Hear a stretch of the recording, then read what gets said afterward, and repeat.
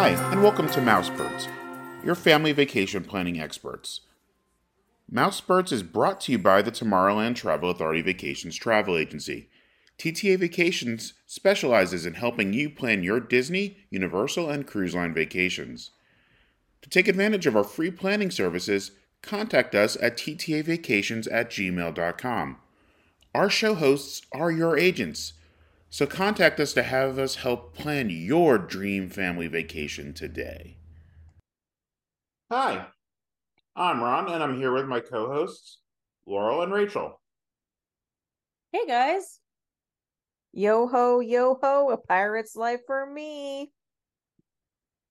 Today, we're going to be winding up our series on our kind of intro series to the Disney World theme parks with our must do's, etc., for Animal Kingdom.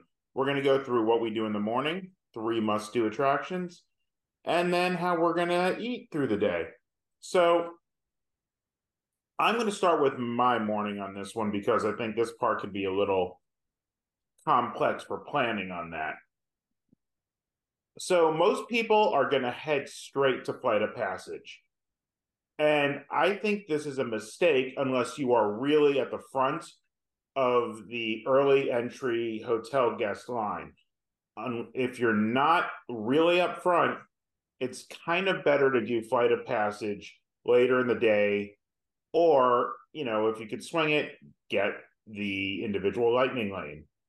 I would say your best choice is to either go to Navi River Journey or Kilimanjaro Safaris first, just kind of depending on your preference. Navi River Journey doesn't seem like it would draw a big crowd, but it does because there's only a couple things in Pandora, the Avatar Land area, and it's a slow loading boat ride. It's a nice calming thing, so maybe your best bet is to go to Kilimanjaro Safaris first, unless it doesn't open with early entry. Sometimes that happens.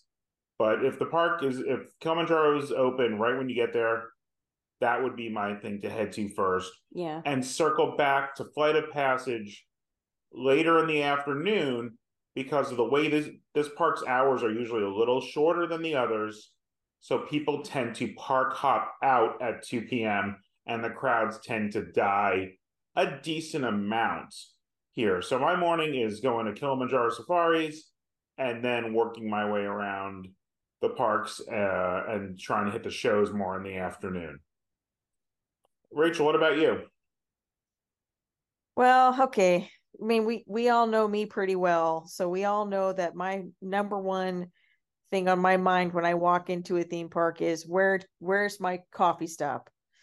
So, to be really honest, Animal Kingdom, because of just the way that coffee is arranged at this park and the proximity of coffee to where I typically am headed once I get into the park, this may be a surprise, but my very first thing I'm doing is actually the Wilderness Explorers badge book. That's my very first thing I must do. And that's because it really is right as you get into the park. And if you don't get it before you start wandering through the park, you won't have it to get your badges. And you got to have your badges if you're going to be wandering through all the animal trails. And that's a must do at Animal Kingdom. So you must have your Wilderness Explorers book, and you got to go through the whole process of becoming a wilderness explorer. And once you've done all that, then coffee. Yeah, well, a couple of things to hit on that. First of all, yes, I totally feel you on the coffee bit. And I totally can understand why you would not want to miss out on going ahead and getting your badge system set up for doing your scavenger hunt, because I don't think there's a secondary location as you get deeper into the park. I think it's pretty much like right in that one section. So if you miss it, you have to double back around. So you definitely kind of want to catch it right there for sure. So I can see strategically like why you'd want to go ahead and get that done. I mean, and of course, I'm a huge like Up fan. So for me, that's like one of the key features to this park for me. That's like an actual draw for me, is because I get to go on the scavenger hunt and I kind of get to live a little piece of Russell. Yeah. So, I get to, go and experience that. And the last time I did it, ironically, I only got like halfway done. I really didn't get to finish it because it's a long, process. There's a lot to look you for. really have to make that your day. You can't Yes. really incorporate it throughout your day for sure. Yeah, you can't try and do all the attractions and finish that, because some of the rides, like, I think you don't have time to wait through, because you just kind of speak to somebody at the front or whatever. Yeah. But it is super fun, and this park obviously is like chock full of stuff for small kids. But this is definitely a cute, fun one, because you can have that little keepsake booklet. You can, have an interactive experience with the kids. But yeah, no, totally. I love, and honestly, like all adults of all ages, or I should say children of all ages, love this experience. So yeah, super awesome experience. I'm actually not surprised that you have prioritized this, Rachel. Yes, this is totally me. For me, I'm at a stage in my life where I really kind of am over like the rides. But of course, when I get to my must-dos list, I'll be completely contrary to what I just said. But I mean, I guess for me, I'm just at this point in my life where going to Disney is really not about the rides. It's really more about the quality time and the experiences that I choose to do and enjoy with myself or with my family and friends. And so I personally get more joy out of going on a scavenger hunt than I do going on the rides that I've done like, a million times. So, and Rob, I'm going to piggyback some off of what you were explaining about the difference in choosing direction at this park, because there's different directions if you choose to go towards the safari or towards Pandora. I can completely agree with you on your strategy, as long as you are not a family that is choosing to use your Animal Kingdom day as a park hopping day, or an early departure day. Maybe you want to, couple that with a pool day or something, right?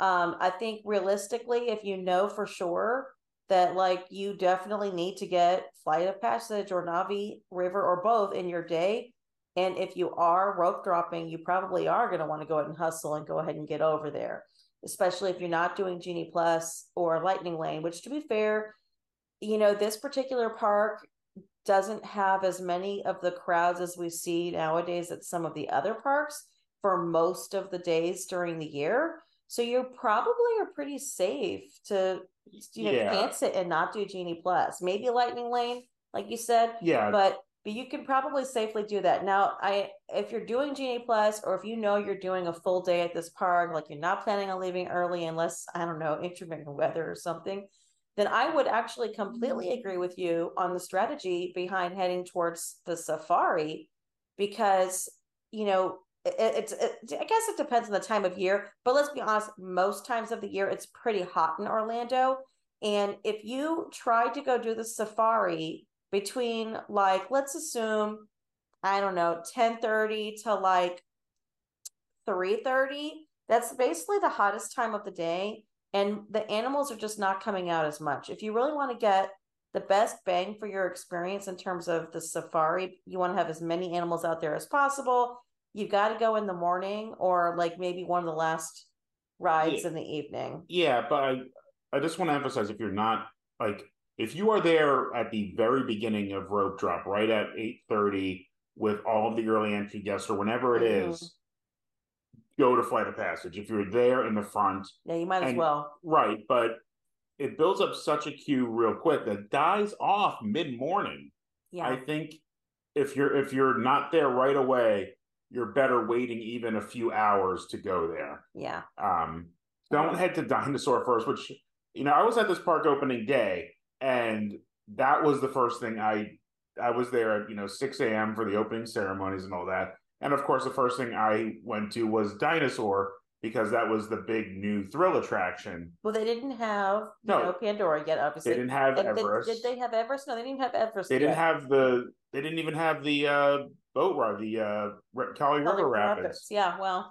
So like it was that and the safari were kind of it, and even on those opening day crowds, you were going to get pretty much all the attractions done, just because a lot of people were off doing different things. But yeah, you don't need to go to Dino Land Yeah. right away, even though it seems like a headliner kind of thing.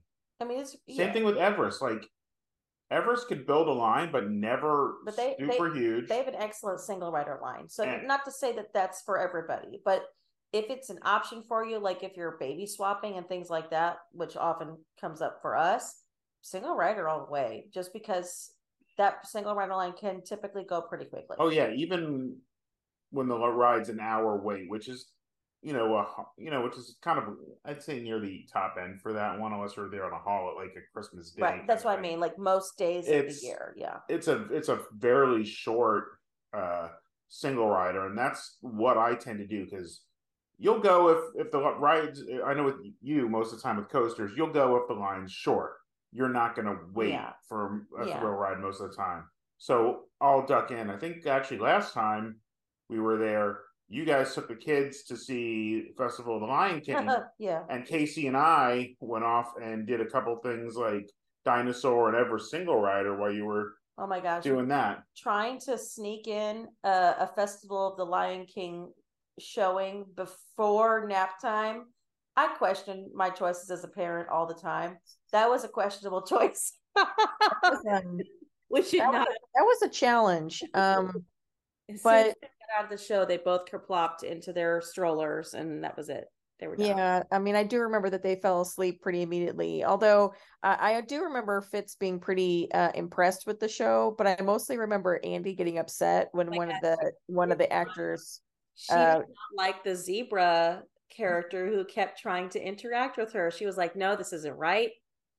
I don't trust this." So this is. Yeah. You are a hybrid human zebra person. She is so hot and cold on any kind of costume character. It's unbelievable. Yeah. Like one minute she wants to see everybody. Like even when we were at Universal, it's like Poppy is one of her favorite things to watch the Trolls movies.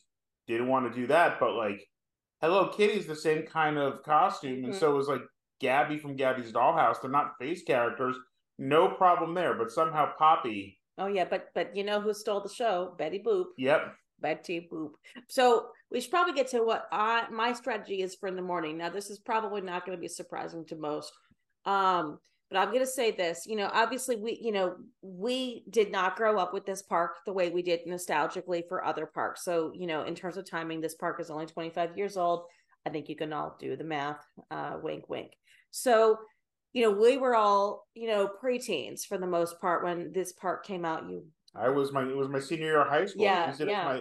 I went to the opening on my senior ditch day. So we were in junior high, and, and we probably didn't go until like maybe a couple of years after the park first opened. So nostalgically, there isn't as much there for me at this particular park, but I will say this: I have grown to admire and enjoy this park in ways that I never thought I would if I were to have completely just gone by my first impressions. There is an artistic beauty to this park that does not hold a candle to the other parks. There's just this ambiance, there are these sounds, there's these smells, there's just this physical experience at this park. And with that said, this is a perfect park for Laurel to leisurely wander her way in through the park. I like to really just begin to sort of take in all of the experience. There's so much foliage. There are a couple of animal exhibits right there as you enter, like sort of getting closer to the Discovery Island area where the Tree of Life is. There's like the awe-inspiring experience of just seeing the Tree of Life. It's unlike anything you've ever seen. And it is, I mean, yes, like, Cinderella Castle is, completely amazing, but the Tree of Life is just something totally unique. There's this music and a great picture spot, family photos. They always are ready for family photos there. And there's like a special music loop over there. Again, it's just like I said, there's just a lot of personal joy that I think a family can really experience if they just want to take in the ambiance. With all of that, am I also going to follow the family wherever they go? Yep, they're probably going to text me because I'm probably lingering somewhere. at a shop trying on sunglasses, or maybe I see, I don't know, a cast member with a big Mickey hand and I'm like waving at them, and everyone's like, Laurel, come on, we're heading to Kilimanjaro Safari. So I'm like, okay, that's me. That's my morning. Oh, and don't forget, just like any other park, the show times sometimes are subject to change, or there might be seasonal things going on in terms of times. So it's always a good idea to jump right in and get a map with your show times. I usually, honestly, I'm like the one person in the family who like grabs a couple, because that's just important for me. I want to make sure I know if there's been anything that's changed or canceled or something that I know, so I can plan my day. Yeah, there's the three main shows. I forget what the bird show is called. It was Flights of Wonder, then it was like the Up Bird Show, and now I think it's Winged Encounters. Or is that Yes. the one? No. It's That might be the a macaw show in front of the Tree of Life. Yeah. There is a nice bird show still. In fact, it actually gets really good reviews. A lot of people love it. Um, I mean, for me, if I catch it, that's fine. But it is I think actually it we might as is, well just I start think talking. it is still called Winged Encounters. Okay, but No, I think Winged Encounters might be the one that's in front of where Oh the yes, that's what happens in front of the Tree of Life. yeah, that's yeah. where like if you don't know that's coming out, that could be a Yes. really freaky thing. Like macaws just descend on Yeah, that area, like like 24 yeah. large, parrots just suddenly Yes. swoop in. It could be freaky. We walked in the middle of it Yeah. once, and we were like, "What is happening?" Like, it's Well, about yeah, well, it's so magical. It's yeah. very magical because suddenly you just see a bunch of macaws and huge parrots flapping their wings and flying across the Tree of Life right in front of you, and you're like, I've never seen anything like it before in my life. It's really kind of amazing. It's definitely I, a good one yeah, to. I think that the bird show that you're talking about, I think it is called Flight Feathered Friends in Flight, maybe. Yeah, that's That it sounds now. right. Yeah. Actually, I forgot one thing before we get to our must dos. I forgot one thing that's part of my morning in this park that I started on our last trip and I'm going to keep up is rope dropping Dawa Bar. Oh, I was there Worst. waiting. I think we had finished the safaris. We were letting the kids kind of run around a little bit in Harambe, and large family bathroom breaks can take 20-30 minutes with the kids. So I just sat there and waited, and they have some great, great drinks. I think people talk about drinking at Epcot, drinking at Animal Kingdom. I think Totally. there's better options around everywhere. But since we wanted to start talking about your must dos, I think so. Okay, I'll go ahead and start my must dos. So, my first must do for sure is going to be Kilimanjaro Safari. I will say this: the only people I would say maybe might not want to do it would be individuals who are like having physical issues with like car sickness and things like that, just because it is a pretty bumpy ride. But to me, I'm kind of like, this is what we came here for. There the I came here to see some animals. and there's a lot of awesome things about the Kilimanjaro safaris, which I will say, like, go Disney for coming up with some interesting things. I really love the stroller and ECV like roll up process for this particular ride. So they have you all walk through the queue with your strollers and your ECV, and then before you get to the section where they begin the preparing for the loading, they then basically, you do the handoff with your stroller and your bags, and they have like cast members who are taking care of all that. And then they also, in terms of ECV and such, they work through the process of validating like who needs to depart, who can do the walking distance from there, etc. It's a very casual and comfortable kind of experience, as opposed to like the calamitous experience that you could see with the giant stroller drop off and all of that, like when everyone's running and trying to get to something. So it's just a really different kind of experience. Also, in terms of the Kilimanjaro Safari, again, I really do prefer to do this ride early in the morning if possible. I do try to avoid it midday, but you kind of have to fit it in where you can. I mean, it's an important ride and everybody loves it. Oh, and then my next must do is gonna be A Pandora ride. Now I'm a pretty simple person in terms of needs. I don't have that many. For me, if I get in Navi River Journey or Flight of Passage, I'm actually good. It's not that I don't need to. I want to do both, but if I can't do both, and I say this because sometimes Flight of Passage goes down. Okay, be prepared. That is a very technologically complex experience. It does go down sometimes. I don't want your day to be ruined because it was on your must do. So, for me, as long as I get one of those in, I'm feeling pretty good. I feel like I've gotten my experience. Maybe, I had an opportunity to go get something at the Pangu Pangu, that's the experience. And then for my third, it's going to be to see one of the live theater shows. Again, I've already prioritized that I have to go get the show times to make sure I know exactly what the times are, what's available. Is there any crossover on times, which can happen a lot. I personally prefer the Nemo show myself, but I cannot deny the fact that the masses love the Lion King show. I think it's considered the #1 ranked theater show at any of the parks. It was, I think, for years, it dominated satisfaction surveys at something like 95% people like that show. Yeah, for sure. There is something to the combination of interactive audience experiences along with all of the different types of entertainment in that show. So that it's got all the wow factors. Everybody loves it. I would totally. Well, and it's so beautifully simple yet large and humongous. It's just a very well made show, and it's an easy production for them to be able to do several times a day, just because of the nature of the design of how the sets and everything work. And the animatronics are fun. Yeah. Like it's a fun show. It is. It's kind of got a little bit of everything. And I mean, remember, you do need to plan ahead for going to see the shows. You probably need to prepare to be in line for at least 30 minutes unless you've gotten some kind of, Genie Plus pass. Or you end up like us, who walk in at the last minute because you're dragging kids who are crying and wanting snacks and having tantrums, and then we somehow magically sit on the front row again.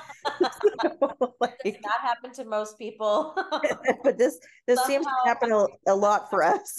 Yeah, first or last shows are usually probably the best for some of these. I think when we ended up doing the Lion King show, we did their last one of the day because we could tell the kids were getting real tired because nap schedules are always off when you go to Disney. Okay, I shouldn't say always. Every kid is different. I have found almost all the time our kids, the nap schedule is never on schedule. They delay their nap so hard. They wait until literally their bodies can't go anymore. And then, that's it. They drop for the nap, usually in the late afternoon. So I think we ended up catching the last Lion King show of the day, but it was worth it. It was worth it. And if you can catch the Nemo show, again, totally great. It's an air-conditioned facility. None of us have seen the updated one. Yeah, we have not seen the updated one, but it's basically, from what I have seen, is a shortened version of the original show, which is fine. I think it's a very artistically interesting show. Our kids really love Nemo and Dory. So, for us, it's definitely a good option, but it is it can be a little bit more of a challenging show for kids if they're really not into that subject matter. So it just kind of depends. And there's very little interaction in this show. This is like a sit and watch kind of show, just like if you're on one of the Disney cruises and you're going to the theater. It's the same thing, except a little bit shorter. So yeah, those are my must-dos. Those sound fantastic. Ron, what are your must-dos? I think we've talked a little bit about it. Flight of Passage. It is one of the most spectacular things I've done. It's unfortunately, hard for some people to get into. It's not. Yes, not all body types, not all bodies can really fit into I'm a fairly large guy, and I have not had any problems with it. It's a little tight, but I've been managing to do it. It's, I think, almost more of a mobility issue because you kind of have to, like, you're almost like you're riding a horse or something. You have to be able to sit in that position. And people compare it. Oh, it's just soaring over Pandora. It's so much more. The 3D effects on top of the sensory things that they give you, like you could feel the banshee breathing beneath you. I wish the pre-shows were a little shorter, but it's a good, it breaks up the queue by having you have to go through multiple pre-shows. But it's one that I do say, if the lightning lane isn't too much, the individual one I would probably do. I mean, if your whole party's going to wait, that's one thing. But if someone's not going to do it, it's probably best to just get the people who want to do the lightning lane, and let it go from there. One of my other must-dos is the animal trails. The two main ones are Gorilla Falls. I think that's what it's called. Again, they've changed the name back and forth a few times. That's the one right outside of Kilimanjaro Safaris.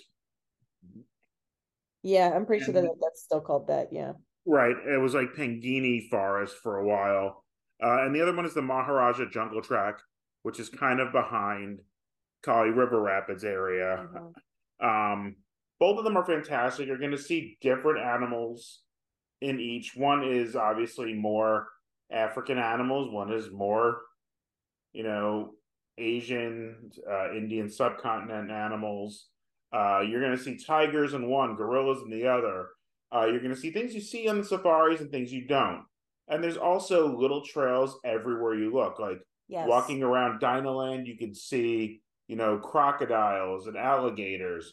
There's otters and kangaroos and a million little things. There's a lot of little all trails, around the Tree of Life. Yeah, I was about to say that all the little trails around the Tree of Life are really great, especially if you need to have some time away from some of the crowds. Not to say that this park feels like claustrophobic crowd wise. It's actually quite spread apart very well. But if you really feel like you need to have some, like, a little bit more private away from the crowds, those little animal exhibit areas right around the Tree of Life are really great because they don't get super crowded, and a lot of them are almost super shaded. So, like, it's kind of hard to sometimes find a shady spot to sit, so you can kind of seek some shelter there. And another one, is the Oasis. Like, the entryway to this park, it's kind of Main Street. Everybody just rushes through, but there are some great little animal exhibits up front. And in the, mid-morning, early afternoon, it's when people aren't coming and going into the park, it's actually pretty dense, trees around it. So you're going to have a little bit of shade, and it's going to be less crowded. So that's a great time to go and do those trails, is right in the middle of the day when everything is super busy. So don't discount it. I could see this at my normal zoo.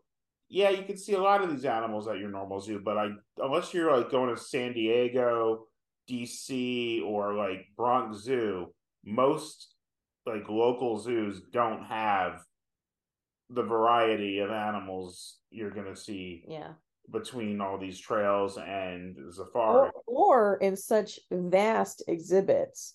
Like the actual, like, the money that they've put into these exhibits is really, you can see it. It's quality. Yeah, it's funny you say that, Rachel. I'm glad you mentioned that, because that's kind of what I was sort of commenting on when I explained about, like, my reasoning why I kind of like to slow down when I first get to this park, because they really take a lot they took a lot of detail and really put that into the animal exhibits, and there's so many little hidden things. Like, every time you go back, there's things you've never seen before. And when you look at some of these exhibits, it's not just practical function, safety for the animals. It's also it's beautiful space that they can have as their sanctuary. And very natural. Yes. Everywhere. Yeah. Yeah. No, they went way above and beyond what I think many zoos would typically do. But again, and this is what we expect. I expect Disney to use their art in this way, but and they do a really great job. Again, this is why, like, this particular part, I find it so beautiful. They did such a great job in blending that fantastical art experience that they have and blending it into a practical experience for me as a guest. And I'm actually, what I put down for my third one was Everest, but I kind of meant the queue, and I'm going to include other queues in this. Don't try and rush past the queues. Keep an eye on what's going on in all the queues in this park, and that's kind of one of the things I'm gonna say with my must do is check those details everywhere, especially the queue. Like, if as you enter Everest, you're going through a Yeti museum and seeing the history of all these expeditions going up. It really adds a backstory that you don't know, like you don't get from the ride if you're just going for a roller coaster. It's an okay roller coaster. It's not the best, but it's the whole experience going up to it is why I put that. And then, when you're in Dinosaur, everybody knows about the ketchup, mustard, and mayo pipes above the cars.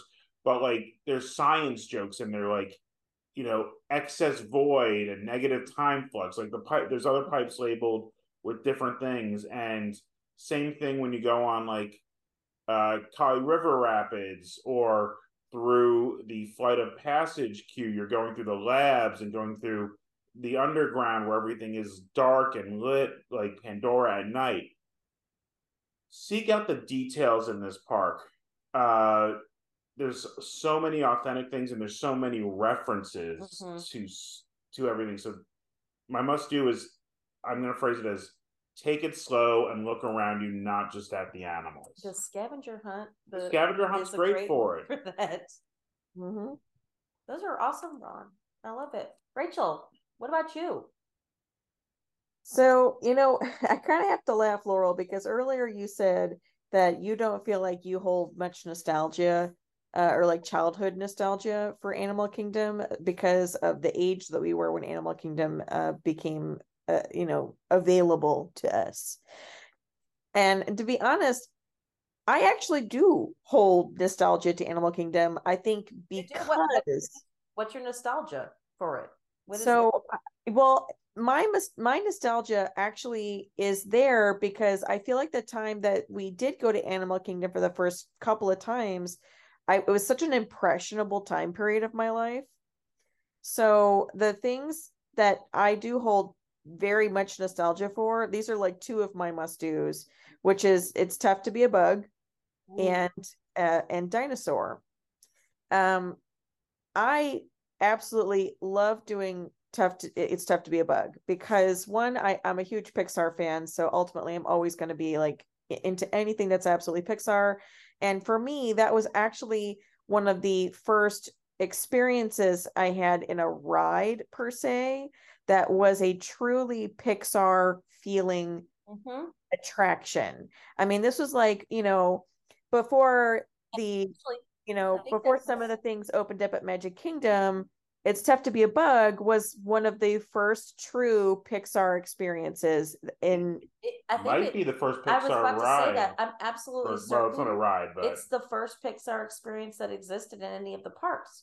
Well, but that's why I hold nostalgia for it, because before the movie did. That's right, and it's the second movie. So really, the only thing that could have existed before might have been Toy Story stuff. Yeah, so grades and stuff like that, but there was no like a full blown experience. Yeah. I see what you're saying, Rachel. Wow, I like that. But yes, that's why I personally hold a lot of nostalgia for it, because I remember going on that experience for the first time, and at the time it was something truly original. I mean, we're talking like true imagination of Walt Disney here. He was like, he wanted things to be like truly inventive and creative and having all of your senses being amazed at the same time. And that's what that is. It's a 3D show, but it's also 4D because there's lots of different visual and physical things that occur during your experience. Now, I also remember being really scared the first time we did that show too, because it did kind of freak me out. There's a section with some bugs I won't get into, but obviously It's Tough to Be a Bug. But I still hold a lot of personal love for that show, but I also really love the queue. Since Ron brought up the queue, well. I love going in the queue waiting for that show because it's a lovely dark little passageway, so you do kind of feel like an ant walking through all of the I guess what do you call it? It's there's the movie posters. They yeah, have the posters that are all the fake like, posters. Yeah, yes, the posters. That's what I was looking for. Yes, and they're I think. Yeah, but they have like the music, but so like the music loop in there is like the soundtrack songs that would be in these fake movies. So oh yes, like yes, they exactly. sing the Beast song, but with the bee buzzing sound.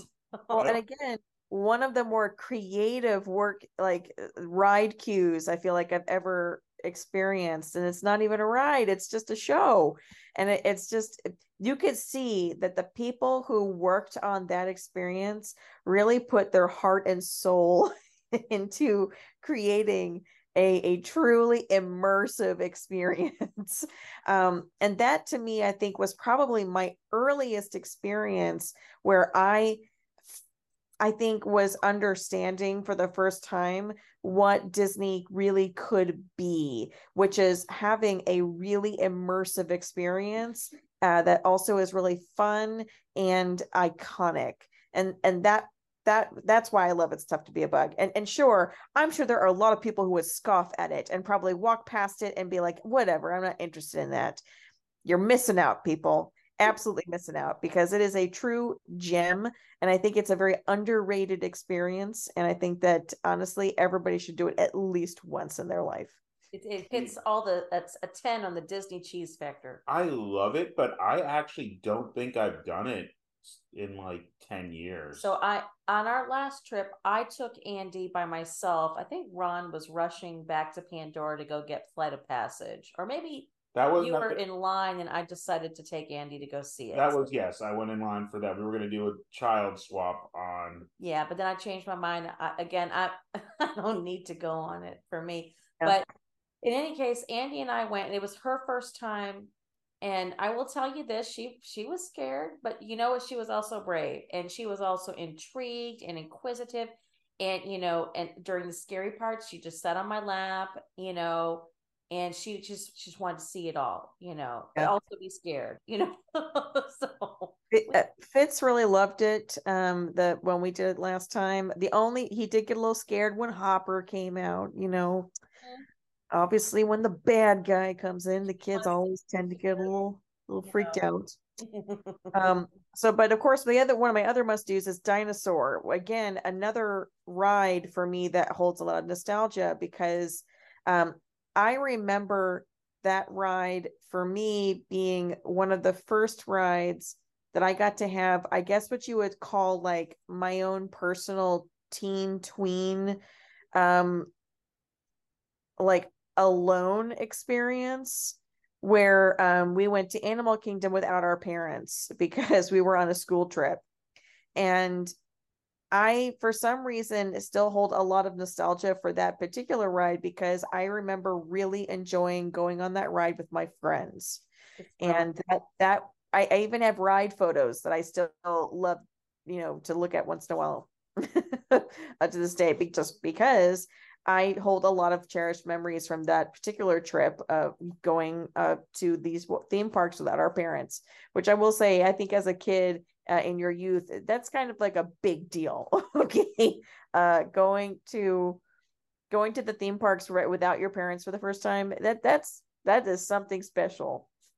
And that's why I hold some nostalgia for Dinosaur as well. But for me, of course, my last must do is the Finding Nemo show.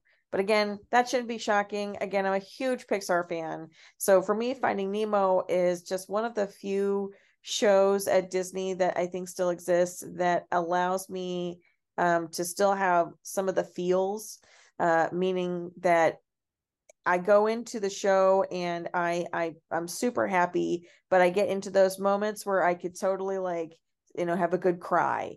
But that's what Pixar stories do for you, is that they bring you up and down. It's a roller coaster, and I'm here for it every time. I remember when Ron saw that show for the first time, and I looked over, and he had a couple of little, little tears. little, And Lion King's a great show, but it doesn't do that for me. I think I still hold a little bit more of a flame, if you will, for Finding Nemo. like Lion King's a celebration, and like, there's a lot of fun in the celebration. But I think, like you said, there's like an emotional connection with Yeah. a show. But I mean, I was gonna say dinosaur used to be on our must dos too, I would until there was an incident a couple trips ago where Laurel's glasses flew off of her face on the ride.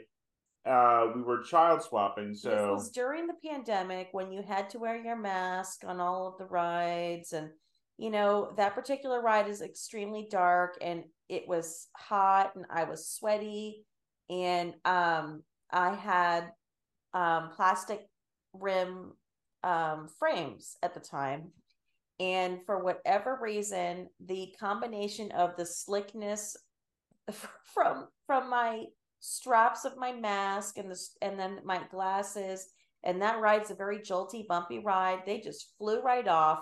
And because it was dark, I couldn't like just try to catch them or like see something, or like I didn't notice they were coming off until after they were coming off. Like after they were done, they were gone, never to be seen again. So I'm walking off the ride. I can't see. I won't lie. That was not the funnest experience at Disney. But, lucky for me, like I did also bring a secondary pair of, lenses. Like I had my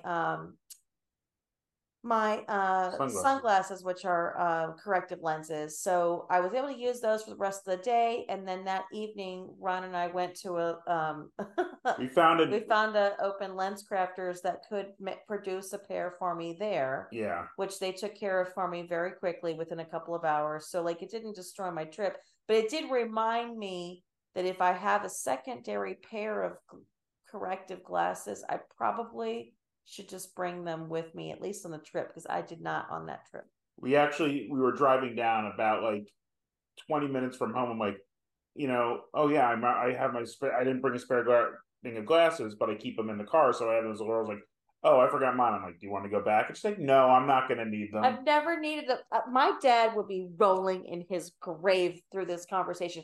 My entire life as a glasses wearer started very young, in like middle school, and my parents were so crazy about making sure I never lost my glasses. Well, you always have to bring your extra pair of glasses, Laurel. You can't go on trips without the extra pairs of glasses. Rachel, do you remember Dad having us wear those straps? And then we were like, we're not wearing those straps, Dad. That's terrible. So then make us put our glasses away in our purses while we were on rides. And it's just the 90s. And then as an adult, we figured out we never had to worry about it because our glasses never fell off during roller coasters. And Rachel, in that moment, I was you're like, oh no, my dad were here right now, he would kill me. So like it was one, yeah. So yeah, moral of the story, definitely make sure you bring an extra pair of glasses on your trip if you have them, or contacts, or like alternative corrective lenses, whatever you have. You don't want to be in a rush to try to find some kind of alternative solution for being able to see for the rest of your trip. Because frankly, if I were to have had to just use my sunglasses for the rest of the trip, that would have been very difficult at dinner. For sure. Speaking of dinner, Laurel, talk to us about what your favorite food service options are at Animal Kingdom. Okay. Meaning, like, what's your favorite table service? What's your favorite quick service? And what would be your all-time important must-do snack at Animal Kingdom? Okay, I'm going to start by saying this. Choosing your food and at Animal Kingdom can be easy and it can be challenging. So I will explain.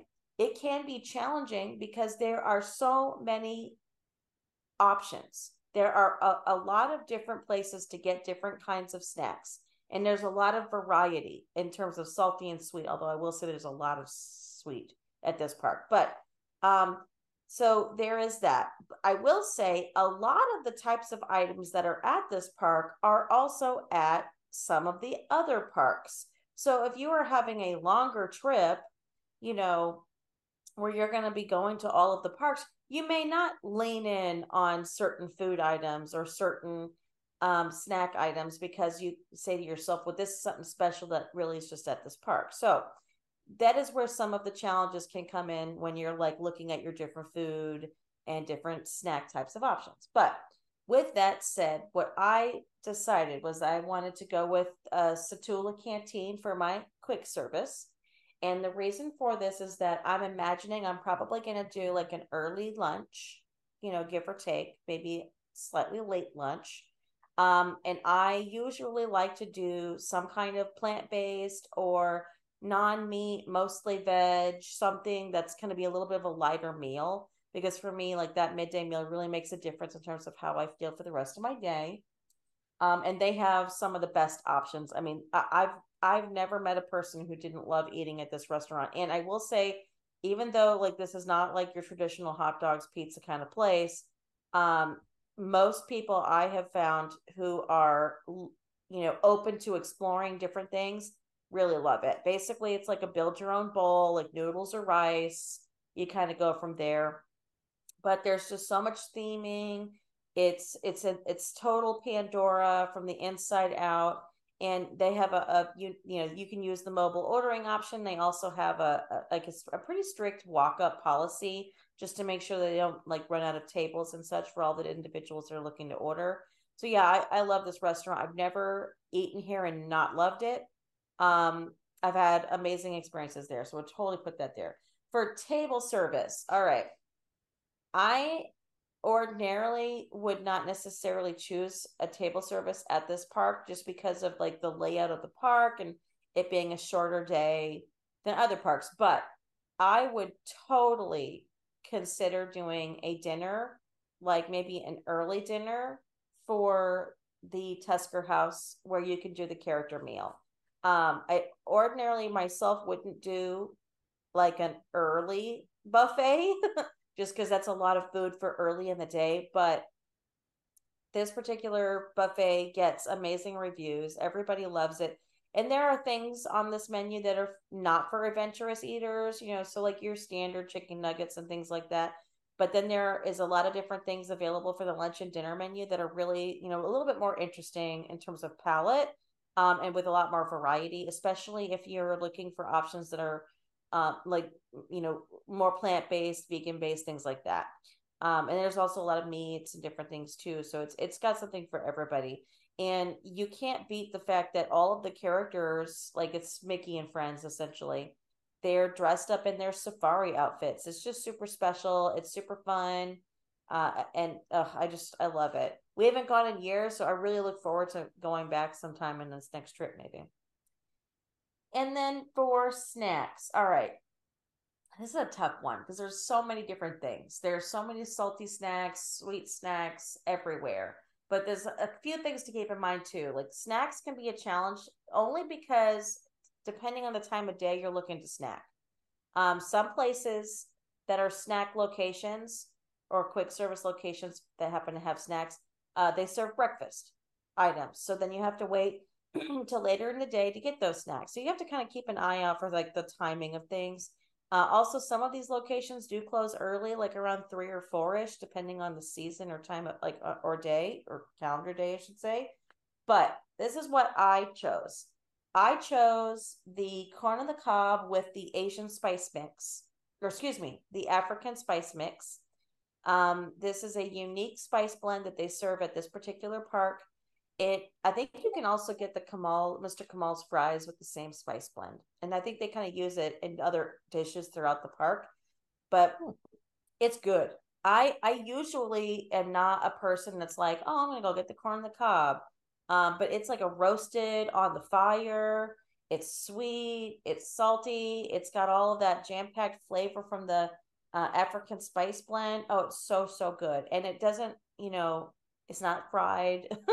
So I don't feel like I've had, I don't feel, like my tummy is not happy with me after I have this snack. So the other snack I'm also choosing, I know this goes against the rules because we're supposed to pick one, but you can't not pick a sweet snack at this park. There's just so many options here. I chose an alternative if I want a sweet snack, which is going to be a cookie ice cream, which is at the Dino Bites. Ooh, I forgot to mention also, you get the corn on the cob at the Harambe Fruit Market, which is right by the Harambe Market. But I'm going over to the Dino Bites to get an ice cream cookie sandwich. They have different kinds of ice cream cookie sandwiches throughout the year. They have certain things that are on the menu pretty regularly, and then they kind of have specials or things that kind of come and go. I've had an Yeah, ice cream cookie sandwich they do there. get interesting seasonal options too, because you're Yeah, right, they change them up.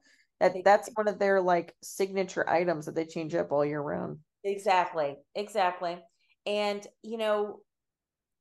at first it sounds like a deceptively simple experience, but I'll tell you, it's always delicious. I'm an ice cream person, and there are a lot of frozen treats at this park. I mean, there's Dole Whip options, there's like kakigori, there's also soft serve ice cream. This is a hard scooped ice cream.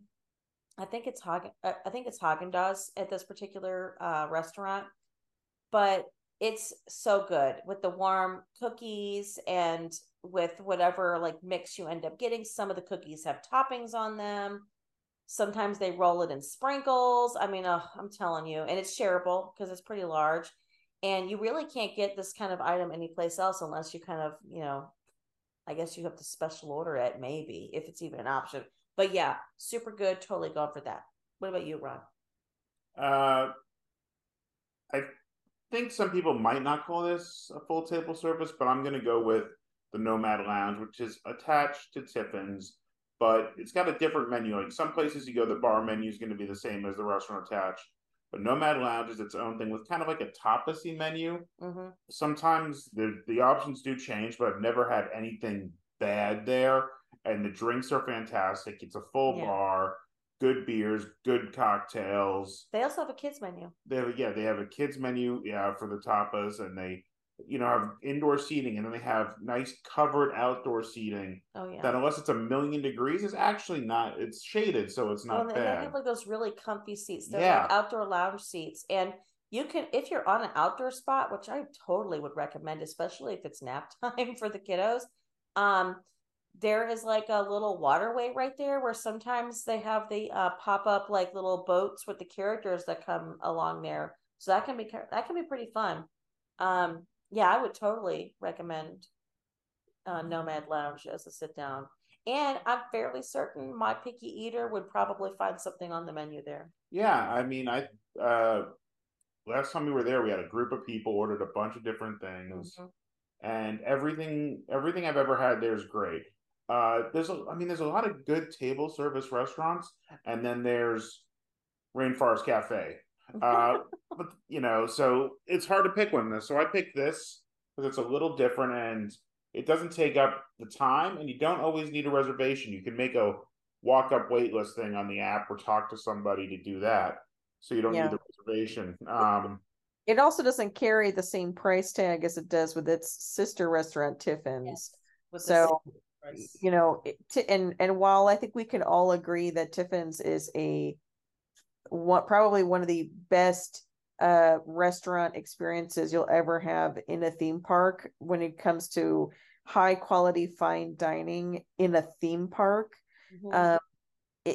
Tiffin's is not the kind of place that you want to go to all the time, although my husband would disagree. He would say, oh no, we go to Tiffin's all the time. I could see Um, but like but I that's don't know if I bring kids there too. Like Yeah, yeah. not the thing Yeah. I think Nomad Lounge has a little bit better of a family vibe, because I think that kids may get a little uncomfortable in the Tiffin setting, whereas at Nomad Lounge is a little bit more laid back and a little more relaxed, so you kind of don't have to worry as much about the kiddos running around or getting antsy. So, but that sounds fantastic, Ron. What else? Uh, my counter service is a place I haven't eaten at in a long time because we've gone to Satuli a lot. I think like Yeah. 4 of the last 5 trips where we've had a counter service meal was probably there. But Flame Tree Barbecue, uh, it's theme park barbecue, but it's not bad. I think the size of the meals you get for the money Yeah. is a really good deal. It's outside seating, covered at least, which I think is a difference between this and a lot of the outside seating over at the studios. I think at least here they covered all of it and at least have fans. It's hot, but not ridiculous because you're not in the sun. And there's, everywhere you look is something beautiful to see at this park. So sitting Yeah. outside and enjoying that is good. I mean, I think it's a rib and chicken combo that you can get there is like enough for 2 people, and it's like $18. Like 2 people can eat a full meal. Yeah, they have a number of different kinds of sides as well. So like if you're a person who's just clearly not going to eat like those entrees, like they have lots of different sides options. Also, I was looking at some information about this restaurant a while back or recently, and I guess I never realized what the artwork was in that restaurant, but there's like this subtle theme of like it's all predators. Predators, yes. That's what I was trying to get at. So yeah, so there's this predator theme in the artwork in that restaurant, and it sounds so subtle. But like, there's for instance like an alligator eating a fish or something, and then there's like a tiger eating, I don't know, some kind of animal, or maybe it's a lion or something. But there's like this whole predator thing going on. So next time you're in there, like definitely check that out in the wall art. And then for my snack, this one's kind of one of the cult following, which I picked a lot of my snacks are the cult following ones because I've been going for a long time, and these things, yeah, if they're good, they're good. They're good. Is the lumpia over at Pongu Pongu in World of Avatar. It is a pineapple and cream cheese egg roll, basically. Like it's like a blintz, roll, like a fried blintz is what. It kind of reminds me of like a phyllo dough blintz. But it's really good. I liked it better when it was twice as much for the money when they gave you 2 of them and we could split them. But it's a good snack, and you can get a couple of the specialty beers and specialty drinks at the same place. The rum blossom's really good. Yeah, I was going to say you get yourself a night blossom or a rum blossom. The night blossom's a truly unique drink that they really don't have anyplace else, just because of the flavor mix that goes into it. And I talked about, I like to rope drop Dawa bar, but last time I was getting the lumpia at like 8:45 in the morning. The park wasn't even fully open yet. It was still just for early entry guests.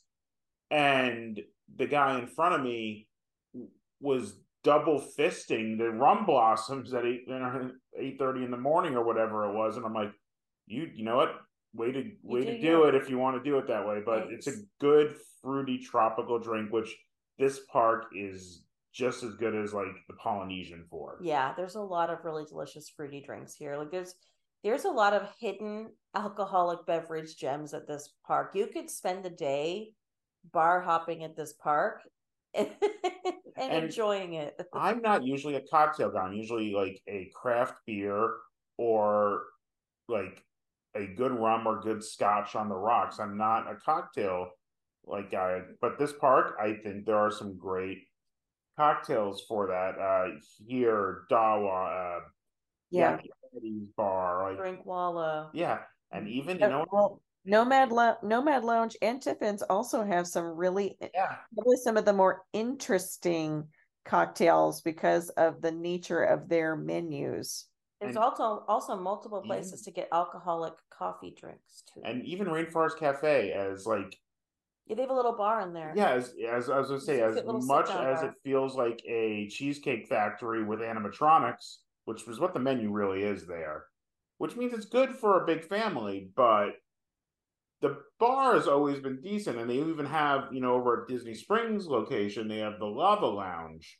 So they specialize in cocktails. Right. So yeah, there's a lot of good places to get a drink, but I really do think the lumpia and a rum blossom combo is a way to go. Love it. Rachel, you go next. Well, so you know me, I try to always do something I haven't done before when I go to the theme parks. I would totally go to Tiffin's as like my restaurant of choice every single time, but that's no fun. I gotta branch out. So someplace I've been actually trying to go for quite a long time, but just never end up having time to do is actually going to Yak and Yeti and doing their sit down service, the sit down table service. I see so many people post pictures of the food from Yak and Yeti, and immediately every time I'm always so intrigued because it looks so simple because of what obviously what type of food that they're serving there, but at the same time it looks so unique at the so that's why I'm like I don't understand how they've been able to make what appears to be different forms of pan Asian style dishes and made them look new and inviting. So so They have a big variety of different yes. items too. Yes, and I think that's what I'm so intrigued by is the variety. Like earlier today, again, somebody was posting pictures of their of their nachos that they got at Yak and Yeti, but of course it's basically like an ahi tuna nachos. So it's basically almost like you get like a poke bowl and then threw it on nachos. So I'm like, oh my gosh, that looks so delicious. There was a So Disney food podcast I used to listen to pre-pandemic. I don't know if they exist anymore. And it was a couple like culinary people who talked about they would just go on their trips. I forgot the name of the show. I haven't listened to it in 4 years now. But those ahi tuna nachos was like their first thing. They would get to Disney World, go to Animal Kingdom, and get those nachos. yes, so like clearly like it's a thing and they're still on the menu because clearly they're popular. Um, for me, the quick service would actually be another place that has eluded me every time I go to Animal Kingdom, and that's because the hours are very bizarre. Not to be punny, I guess, of the little food stands, which one basically is Eight Spoon Cafe. So there are a couple of different food carts at Animal Kingdom that serve, again, some very interesting, unique items, but the hours are usually minimal. So you have to make sure that you are in the area to get there during the few hours that they're actually open. But Eight Spoon Cafe does mac and cheese bowls, and I am obsessed with mac and cheese. It's like my number one comfort food item, and I will eat anything that they put on mac and cheese. And so I've really been wanting to try Eight Spoon Cafe, but I've just never seemed to be over there at the right time with the right during their hours. Haven't we, Ron? Yeah, I actually was considering that for my snack because we've gotten the pulled pork and it's not a huge portion. Like There's definitely you like can have it for lunch, but if like two people split it, it's more of a snack. Which yeah, a lot of our snacks are entrees that we like a la carte entrees that we split. that's true. That does happen from time to time. It's delicious, Rachel. You will. Yeah, hence why it's been on my list for so long. And then the snack I would like to try, maybe the next time that we go, would have to be the churros at Nomad Lounge. Ooh, I I realize that that's technically I'd have to like get into the Nomad Lounge to even get this snack, but I'm definitely interested in trying. I'm trying to get in. I feel like we actually did order the churros last time, and I think maybe I didn't even get to eat them because I feel like my husband ate them all before I even got to try them. well, they're delicious as well, and definitely worth it. You know, the difference between their churros and like the standard that you would get like at one of the carts or something at Magic Kingdom is that they're fresh and they're like instead of being like the giant long churro, it's almost like it's cut in half or even in thirds, so it's super easy to share. Well, and they come with dipping sauces. Yes, dipping sauce. Keep it fresh. Keep it Yes. interesting. Get yourself an alcoholic coffee beverage. You could dunk your churro in it. El Cafe. I guess so. That's it, right? We're wrapping up Animal Kingdom here. Yeah. Do you have any closing remarks or anything else we didn't really talk about? Because there's just so much awesome stuff here. It's a great park that I think a lot of people call a half-day park, and I think that's doing it a disservice. Yeah. It doesn't have a night show, particularly right now. Sometimes they have the comes to life. I forget what the name of it is. Oh, like the projection. They have yeah. projections when the park is open after dark. Well, with most of the animals going to sleep before it gets dark, in the summer they don't stay open late enough to do that. Even if they're open till 8, 9 o'clock, it's not late enough for that. So in the fall and winter and spring, you can see that, but people don't stay because of that reason. And people discount those animal trails and the oasis and all these little things that make this park so special. You could totally do a full day at this park. You could get pretty much most of the things, if not all the things you want to get done. As long as, there aren't shutdowns and things like that. But yeah, I mean, I would totally do a full day at this park. All right, so that's it. I think next week we're going to take a little break from Disney World and head out to sea and talk about Disney Cruise Line. Yes. So we look forward to seeing you then. And our travel agent sponsors, TTA Vacations, can help you book Disney World, Disney Cruise Line, Disneyland, other cruise lines as well.